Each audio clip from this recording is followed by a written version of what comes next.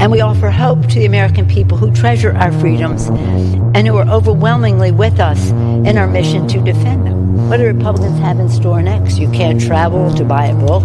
You can't travel to see a concert or a play. Okay, good questions. Fauci also publicly floated a vaccine mandate for air travel. You need to get to go and need to be able to get where you need to go to do the work and get home. If they doesn't meet their, shall we say, I won't even use the word standards.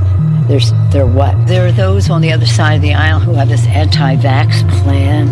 It's anti-science. It would remove all COVID safety protections. It would end vaccination requirements that people get shots in the arms. I don't think it should be mandatory. I wouldn't demand to be mandatory, but I would do everything in my power.